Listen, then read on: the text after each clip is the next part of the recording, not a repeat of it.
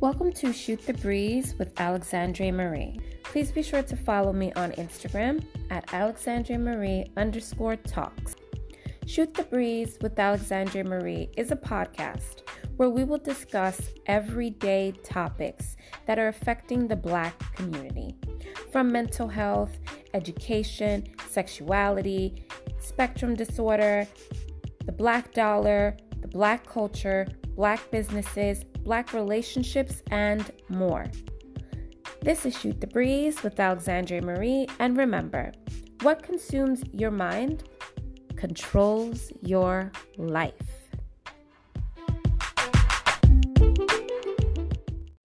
5, 4, 3, 2, 1.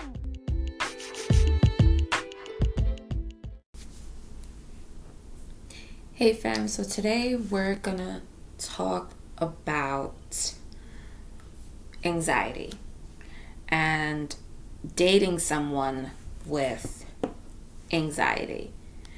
I wanted to speak upon this because honestly, I'm really sick and tired of our brothers saying that every partner they ever had was crazy, out of their minds, or they're just over Black women because they're so crazy.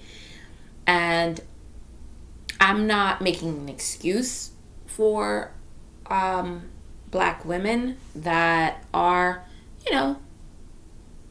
pretty crazy, out of this world. But some of us are suffering from anxiety. And one of the symptoms that presents itself, believe it or not, is anger and frustration. And we have the right to be anxious, especially Black women. I say this all the time. Other Black women say this all the time. Other Black men say this all the time. We're not even considered second-class citizens. Honestly, in the eyes of the world, we are the dirt underneath your shoes. We can't even be the dirt because dirt is too good. It's like we're the scum. That's how we're looked at. And we know this. So yes, that causes frustration and anger to present itself as one of the symptoms of what we are truly suffering from, and that is anxiety. Let me give you guys some stats real quick, okay? According to the Health and Human Services Office of Minority Health, Black Americans are 20% more likely to experience serious mental health problems than the general population. Black youth who are exposed to violence are at greater risk of PTSD by 25%. Black Americans are also more likely to be exposed to factors that increase the risk of developing a mental health condition, such as homelessness and exposure to violence. And in our community, people are often misguided and often misunderstand what mental health condition is, and therefore the subject is obsolete, it's uncommon, it's not heard of. The lack of understanding leads many to believe that mental health condition is a personal weakness or a form of punishment. We're too Black, we're too proud, we're too strong. We can't have anxiety. We can't have depression. Our children cannot have ADHD. We survived slavery. We're still surviving slavery now. We're not weak like those white people. I don't know how many times I'm going to say that, and it's not just me. There are many Black voices out there that are speaking up and are advocating for mental health. So I don't know how we can get through you guys that are suffering, clearly suffering. Everyone can see it, and you simply don't want help. And this is why people say you can't make someone do something. You can see all your favorite celebrities, Instagrammers, influencers, whoever, out there advocating for mental health, and you resonate with the information and the stories that they are saying or displaying on their platforms, yet you choose not to. And I get it. You grew up in a household where it demonized anyone or any form of mental illness. But when will we wake up and say we are not our parents? We are not our grandparents. We're not our uncles. We're not our aunts. We're not our great cousins. We need to live for ourselves. You cannot stand idly by and allow your health to deteriorate because you want to live in their past, in their truth. That's not your past. That's not your truth. And you are the creator, the maker, the ruler of your own universe. Let me say that one more time. You are the maker, the creator, and the owner of your own universe. You are not your family's past. Yes, those past are in you, but you do not have to own them. The reason they did not seek help is on them. Allow that to stay with them and haunt them. Give yourself the opportunity to grow. Give yourself the opportunity to become whole. Because believe it or not, a lot of our brothers out there that are suffering from, drug crisis, gun violence, or anything that has to do, in those categories, they are suffering from mental health. And as I said, one of the symptoms of anxiety is anger. And the reason why it's anger, it's because you are losing control of reality. You're losing control of the present now. And that causes a bit of frustration. It causes anger. It causes you to lash out. And that's the reason why I want to talk about dating someone with anxiety. Because, women, we have to be fragile. We can't speak up. And if we do, we're frowned upon. So you have our brothers out there that once we get a little frustrated and we want to speak out, and some of us, again, may be suffering from anxiety, and we, because of our past and because of our families, we're not accepting help for it. And we're dating a black man and they can't see it. All they see is all they've ever seen and all they've ever heard by others to categorize women that are presenting these kind of behaviors. Oh, yo, she's crazy. You need to not date her. To the point where, date another race. Date another race? You're leaving us because we're dealing with the same pressures, if not more than you, for another race because you can't deal with us when we're too stressed. How does that make you feel for all the brothers out there that have stepped and dated another race. Now, like I've said before, if you've heard me before, have I dated another race? Yes. Was it due because I can't deal or stand, my brothers and I feel as though they're less than? No, that wasn't the case. So dating someone with anxiety. First thing I want you fellas to understand, and ladies too, ladies, there are a lot of men out there that are dealing with anxiety, but I'm really stressing this to the guys, because I've heard it with some of my exes where, you're just angry all the time. Like, you're just crazy. And it's like, okay, I'm a single mom.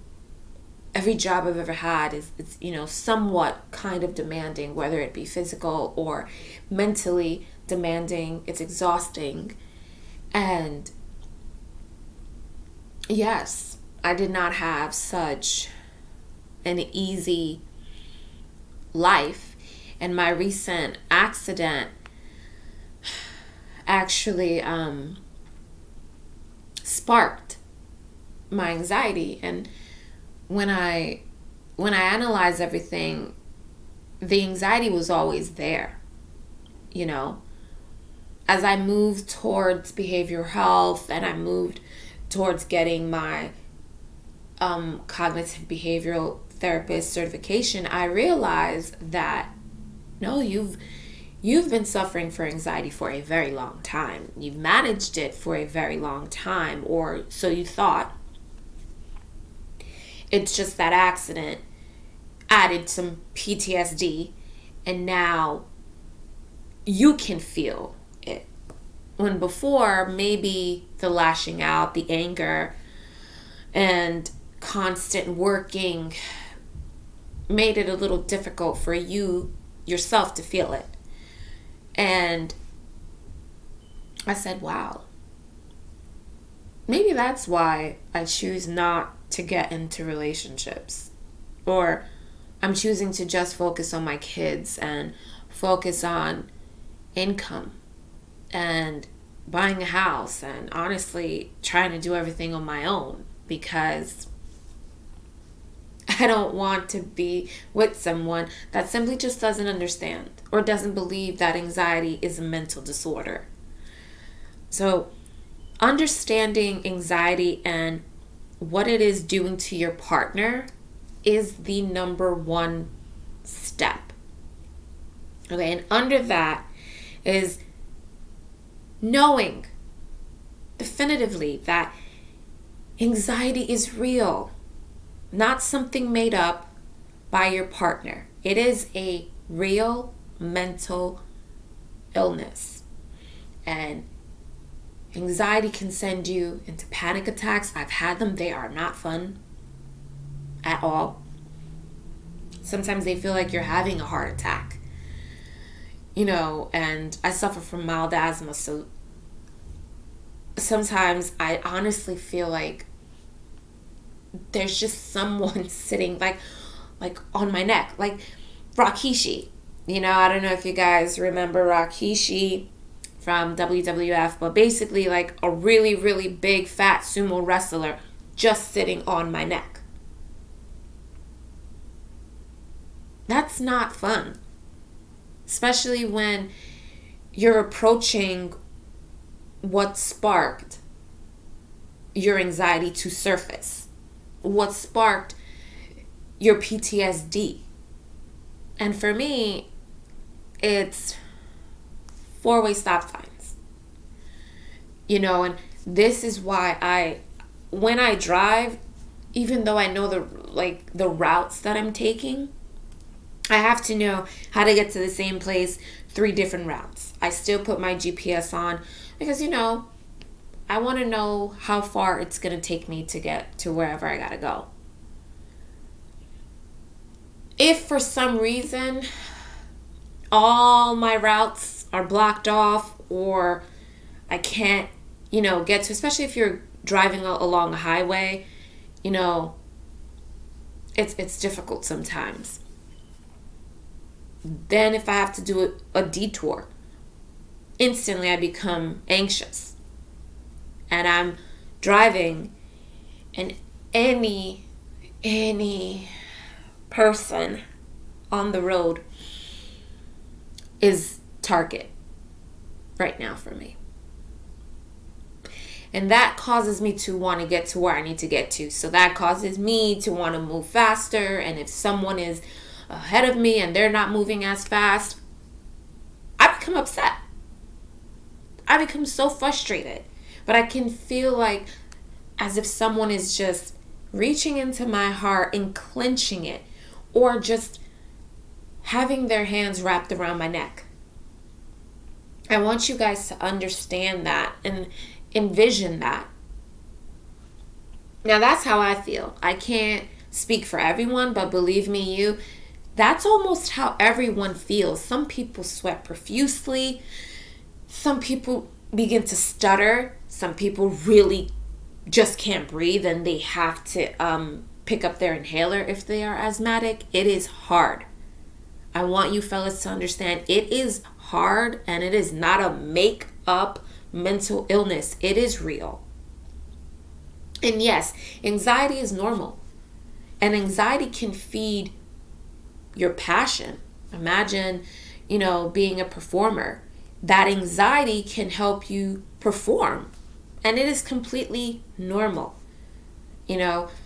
Public speaking, so on and so forth. It's not normal when it becomes severe and it takes over your life, your everyday life.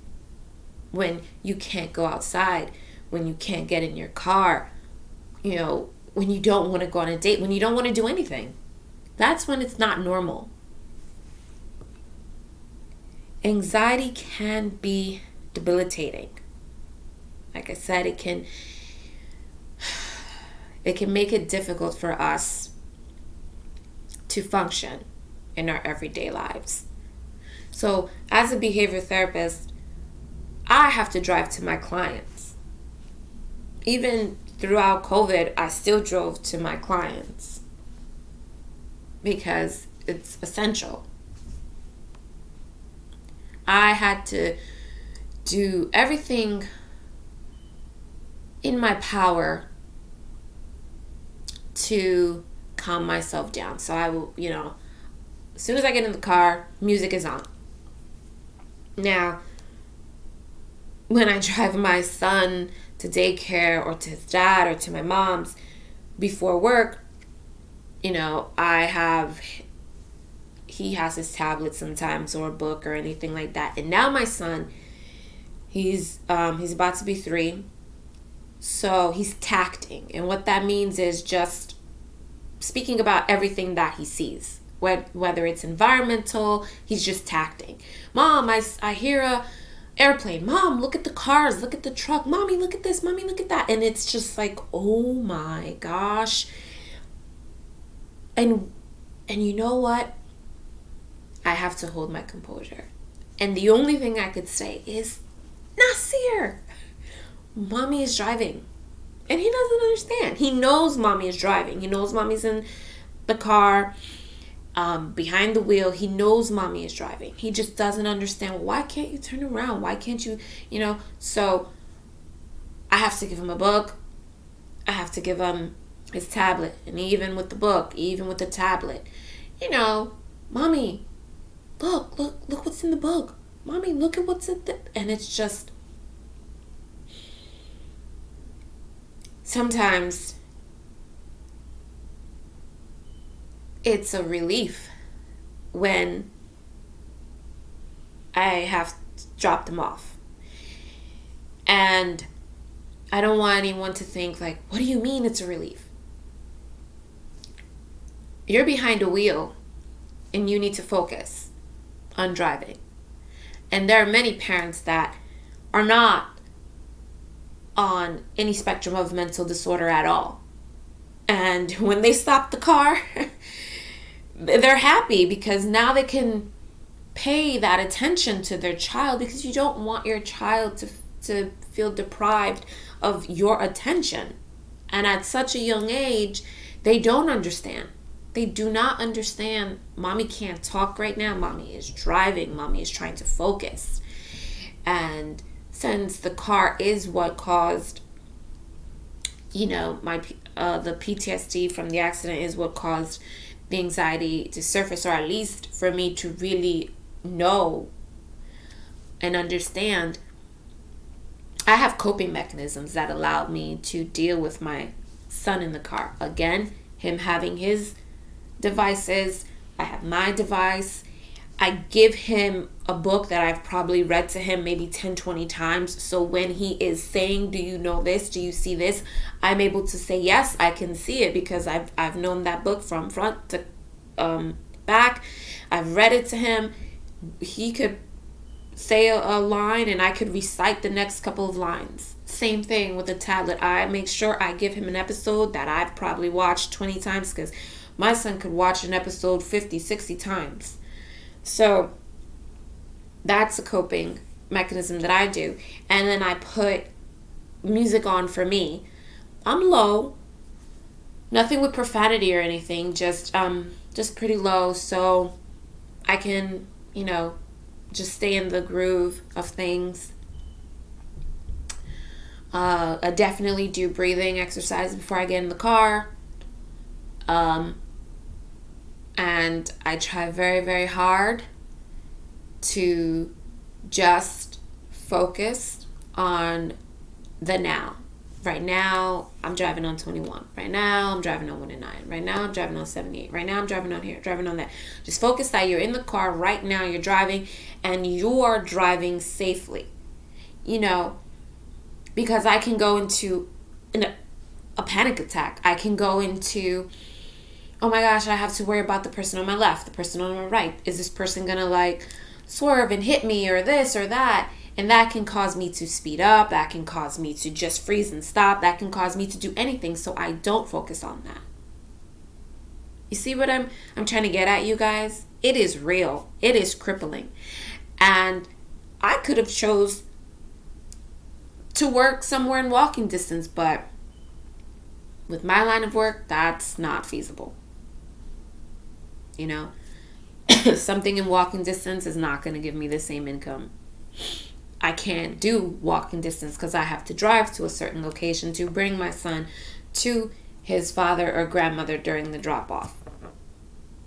So life has forced me to deal with anxiety. But do I get episodes here and there? Not during driving. But in life in itself, of course.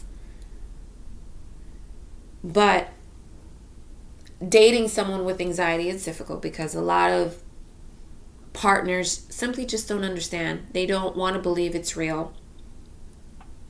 They don't want to believe it could be debilitating. And as I was explaining, anxiety makes people experience fight or flight reactions to stress and issues that are not life-threatening at all. And it causes us to worry constantly whether our partners are going to lie and cheat because we simply feel as though we're not good enough. Anxiety is not logical, it is not rational, and the symptoms come in waves or constantly or both. What? And she wants us to deal with all of that? Is she crazy? No. I'm going to just date somebody else that I don't have to deal with all that. I understand. But what happens if you truly and genuinely love this person?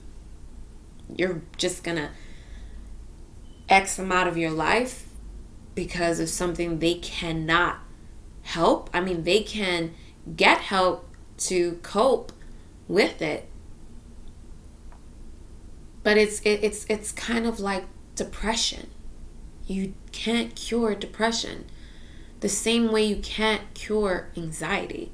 You learn to cope with it. And a lot of people use that anxiety and become successful. I mean, I use my anxiety in in my therapies. And what I mean by that is I understand what my clients are going through, that when I make a treatment plan, or when I'm working with the children that are on the spectrum, or when I'm making a treatment plan for like adolescents and preteens,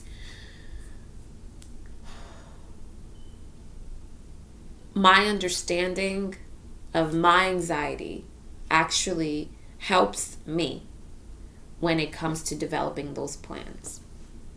And we have artists, actors, painters, composers that suffer from anxiety and depression. And believe it or not, it's made them amazing at what they do. Anxiety can give you focus.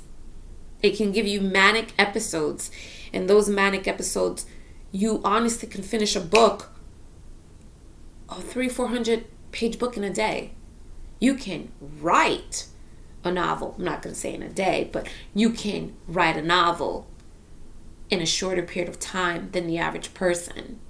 You can paint a portrait in a shorter period of time, because that anxiety does cause you to focus, especially when you are in a manic state.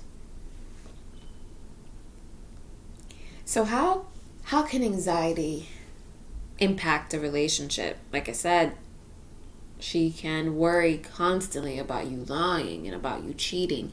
And what do you think that's going to do? Of course, it's going to cause arguments. She's going to want to look through your phone and invade your privacy. That's going to cause sleepless nights for not just her, but you. And it's running through her mind. What if he doesn't love me as much as I love him? What if he's lying to me? What if he's hiding something from me, cheating on me? What if he finds someone better? What if, someone at his job is better than me? Oh, his best friend. They're always on the phone together. They're always going out together. What if he's cheating on me with his best friend? What if we break up? How can I deal with all that? What if he doesn't text me back? Oh my goodness. What if I can't reach him during an emergency? Does that mean he's cheating on me? Okay, I'm gonna call him. The phone rings, it goes to voicemail. It goes straight to voicemail. No, he's with another chick. He's cheating on me. He's cheating on me. His phone could have just died. I know how often do we allow our phones to die. Yes, I get it. But it does happen here and there. Okay, so his phone rang for 5-6 times. Yo, they must be in bed and that sex must be bomb. That's why he's not picking up my phone. I gotta find where he is. Because I'm going to beat his ass. I'm going to beat her ass. I'm going to beat everybody's ass that's in that bed. And you know what? It could have just been on vibrate. Or mistakenly, he could have put it on silent and not have saw that you called. What if he ghosts me?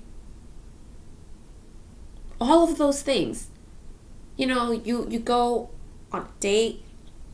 Date seems great. You had that period of 1 to 2 weeks where you're talking to each other, you're getting to know each other. Finally, he asks you out on the date. You go on the date, and he texts you good night, right? Like you got home safe or whatever, or he walked you to your door. Whatever the case is, you still got a text at night saying good night. That means I'm thinking of you. The date was cool. I liked it. You're still on my mind, and you're not away from me. But we don't see it that way, right? People that have anxiety, we don't see it that way.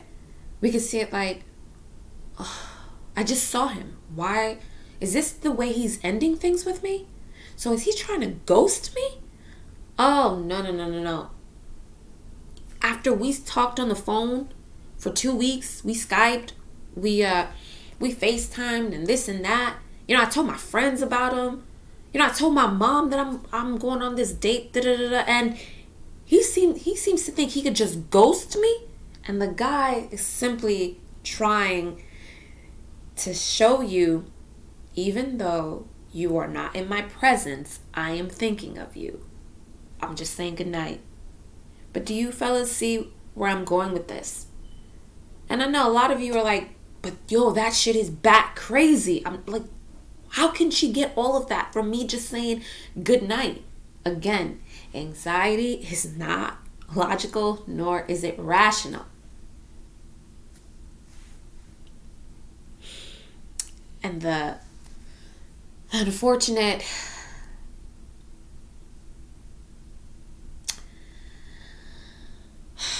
how unfortunate, rather, the behaviors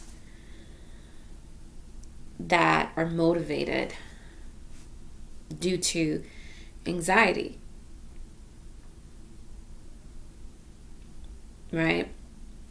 And these behaviors people encounter in their relationship: being angry, irritable, being controlling. I know you can see that with anxiety. The control factor. Having to know where you are, what you're doing, who you're talking to.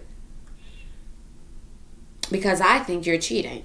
I'm constantly thinking you're cheating on me, constantly thinking you're lying to me. So I need to know where you are, what you're doing, what you're wearing, who you're going out with, so on and so forth. I need to know the miles it takes for you to get to work, this and that. Now, I'm not saying for me personally, that's how things are when in my relationship. But I do get angry, irritable, or, people can get distracted. They come across very, very critical, or passive aggressive, or perfectionist. I must admit, yes, perfectionism is something that that is a behavior. But you know what? I'm also A-type, so that comes with that. But yes, I will admit that being irritable, angry, controlling, overly critical, those are all behaviors that I have admitted to others, and it does make it difficult. Now for me, if I feel like you're cheating, I'm gonna just leave. But I don't really call for the proof. I don't really need the proof. It's just a feeling. And that's what I mean by, that anxiety. Some women, they go about it where they look for the proof, And don't get me wrong, that woman intuition is dead on a lot of the times. But sometimes, honey, it could just be his phone died. He put it on silent by mistake or vibration. Or he was really just busy and could not pick up the phone. And too many of those, even if they're not back to back, it could have been in a year span. And you keep that in your mind. You know what? April 12th, I called him. It went straight to voicemail. June 1st, I called him. And, it rang and rang and rang. And then, November 10th, I called him. And it rang twice and went to voicemail. No. See, that's a pattern right there. Honey, where's the pattern? Unless those... Sorry, guys, my alarms went off letting me know I got to get in that car to start driving to go to work. Yes, I'm recording this in the morning before I head out. But, no. Unless the pattern is he's out driving to a business meeting or something like that, then I understand, like, okay, you're out, you're not in your normal station, so on and so forth, then okay, I get it. But if he's still where he needs to be, then honestly, it could really be those things that I've mentioned. Just like all mental illness, Anxiety does not have to ruin a relationship. You know, there are coping mechanisms that you can instill in your relationships and help your partner with as well. Learning how to better communicate about anxiety, you know, set aside to having that heart to heart conversation. Oh, set boundaries with your partner. Like I said, anxiety causes anger, irritability. With that comes insults, accusations, threats, so on and so forth. So you need to set those boundaries with your partner. You need to tell your partner that those behaviors are not acceptable, even during an anxiety attack or stressful times. They cannot insult you. They cannot simply accuse you without any proof. They cannot and should not threaten you. And as a partner, remember to always listen. You know, try helping your partner consciously breathe in the moment for, 2 to 3, 4 minutes, however long it takes your partner to calm down and be in the moment. Acknowledge your partner's progress when it comes to anxiety. Show love and compassion and understanding. And look, there are a lot of things you should not do. Criticize them for having anxiety? Yeah, don't do that. Dismiss their anxiety? Let's not do that either. Enable maladaptive anxiety behavior by coddling them. No. We can't do that either. Also, don't try to be their therapist. You can help them look for one, but do not try to be their therapist. And try not to take everything personally. I know that's hard. It's very, very hard, especially when you have a controlling partner that wants to sift through your phone. Like I'm the kind of person, listen, my phone is my phone, your phone is your phone. I pay for my phone, I pay for my phone bills, you pay for your phone, and you pay for your phone bills. And if we ever got a phone plan together, that's still going to be my phone. And since I have that mindset with my phone, I try not to pick up my partner's phone. But when, I know this is like an oxymoron or conundrum, right? She's about to say, but when that anxiety hits, no. No. If I ever have to pick up your phone, then it's over for me. It's a sign for me that there are too many coincidences, and I've never been wrong in any relationships or a person that I've dated. This is not to say it's for everybody and anybody out there. Look, I don't pick up your phone, right? Your phone could ring in front of me or whatever. I'm not gonna, because if my phone rings or whatever, I don't even tell you to pick it up or look who texts me or so on and so forth. For me, if I do pick up your phone, then it's me saying to myself that I've lost trust in you. And forget accusations. I probably got proof on top of proof by now, And I don't stay around too long to gather proof. A little bit of proof and me wanting to pick up your phone tells me, hey, you know what? You don't trust this person anymore. Get out. And that's just me. But let's go to the do nots. Let's go back to that. Do not try to fix your partner.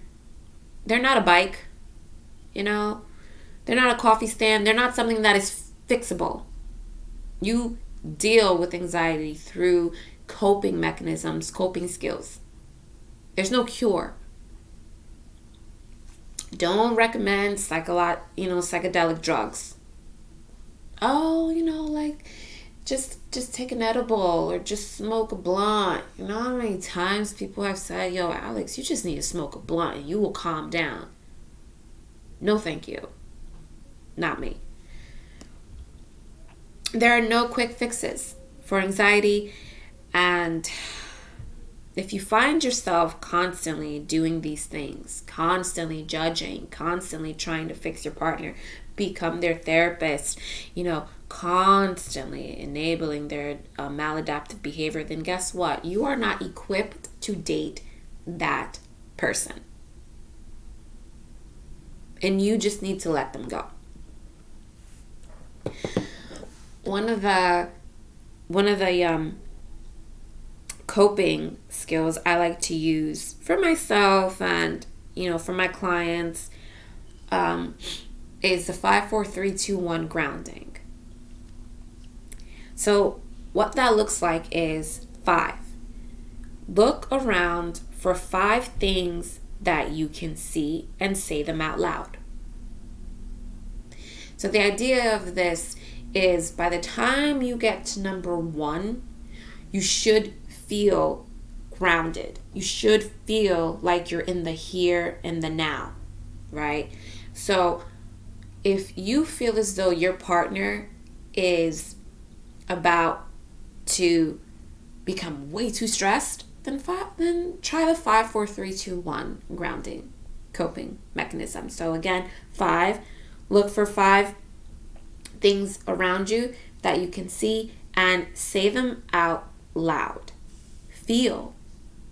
4, pay attention to your body and think of 4 things that you can feel and say them out loud.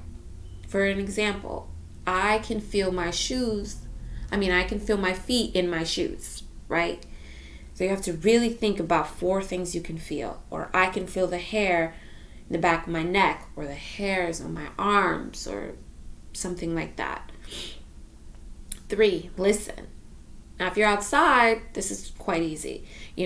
Listen for 3 sounds and say them out loud. But when you're home in a quiet place, finding 3 things to listen is difficult, right? But if you really begin to start grounding yourself, one of the things you would say is your heart. I hear my heartbeat. And if your partner's there with you, I hear you breathing. And then you can say, I hear the room. Because believe it or not, rooms have sound. I always knew they had sound, but my audio engineer, Lance, really embedded that in my head. Alex, like, every room has its sound. That sound you hear, that's the sound of the room. I used to think like the creaking or whatever was the sound. And he's like, no, it's frequency, it's vibration. Always learning something new, right? Smell. Say 2 things that you can smell. And you can move around if you'd like, because it is quite difficult. But if you are a female and you wear perfume, or if your partner wears cologne or whatever, that's one of the easiest things that you can smell and taste. If there's nothing in front of you that you can quickly taste, then try to remember what you had last, the meal you had last, and how all of those things tasted. I hope that does help some of you guys. It does help me.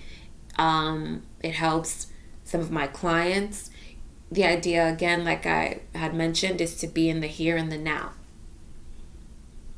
I also hope that any guys that were listening to this, they take note, right?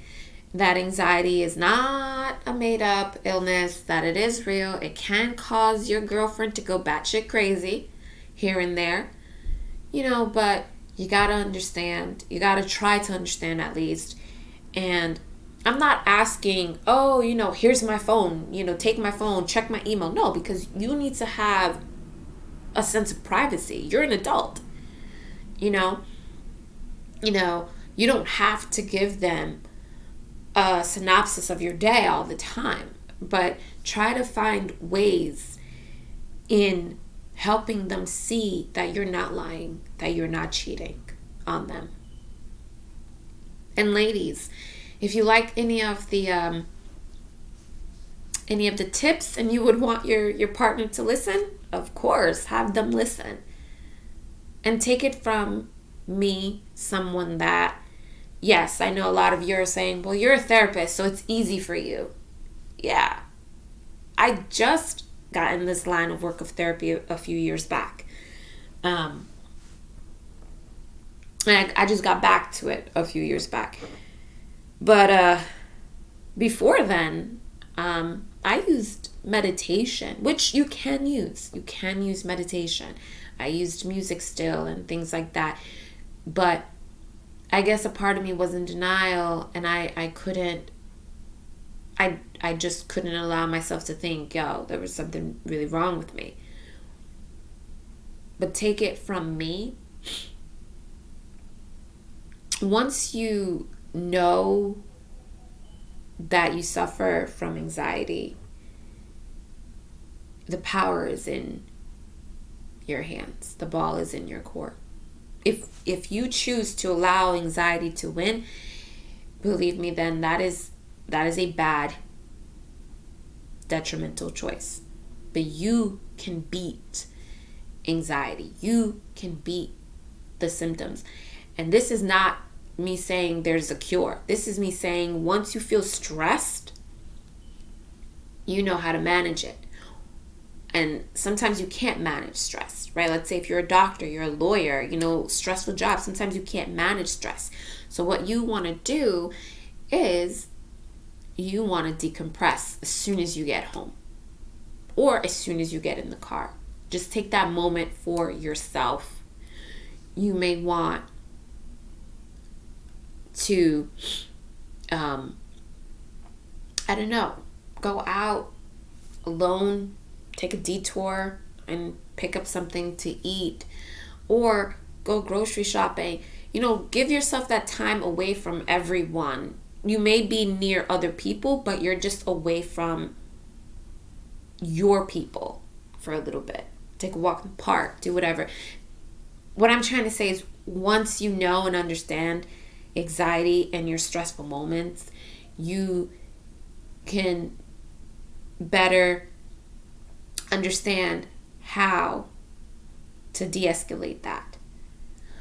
Or you can manipulate all the antecedents prior to the behaviors, right? And what that means, antecedents, is all the actions before your behavior. So if you know when you get anxious, you start using profanity, you become irritable, you start to become very angry. Okay, what is going to cause those behaviors?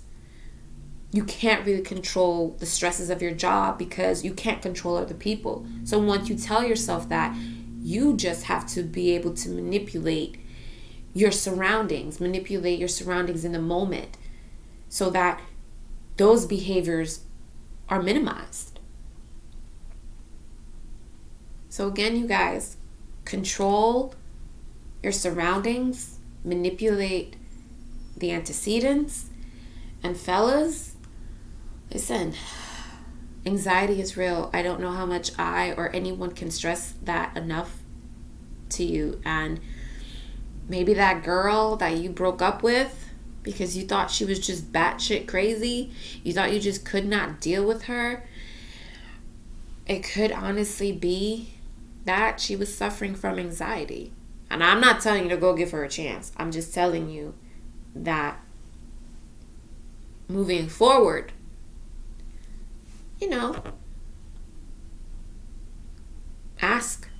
just ask questions. Always listen. Always be compassionate and understanding. That's all I have for you guys because I really have to go. I got to hit the road right now so I can get to work. But thank you so much for tuning in.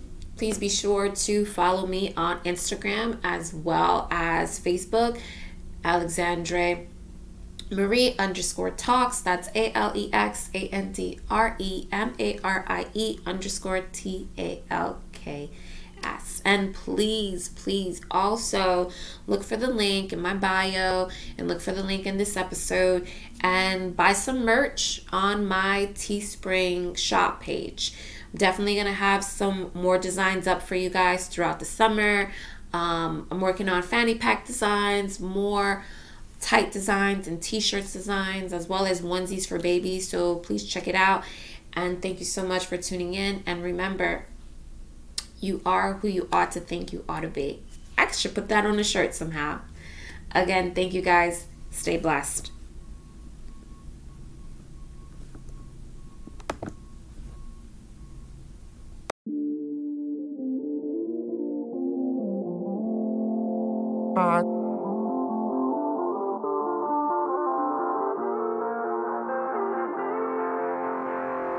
Yeah. Self-esteem is divided, I'm tired of trying to hide it. You like being childish, you think I can't tell if you lying? Too optimistic for crying, that's wasting my time. Too many times have I waited, so patient for grace to amaze me, but wait, turns out I made a mistake. This bitter pill that I take never makes anything go away. It always accompanies shame, and it places the blame on the man in the mirror when things are the same. He's not accustomed to change, living inside of his brain, and all his anxieties drive him insane. Like same as a place, and he's engineering a train into the foyer of his house of pain. What else can I say? Too many times never is enough. Losing his mind on this freaking bus ride, spilling his guts in a Dixie cup. From the Rillo, his medicine filling up. Detached and alone, he misses the feeling of having a home. He's a lot tougher and matador prone. Now that he's back in his own, any bullshit that they bring, he can handle. The young fella grown, look at him go. They clapping and cheering so loud, he's making his family proud. But he's so jaded, he don't really care about the crowd. Swears up and down that he's done, doesn't hear anything from anyone. As far as the story's ending, the crab in the barrel's a shell on the head of that gun. Bow!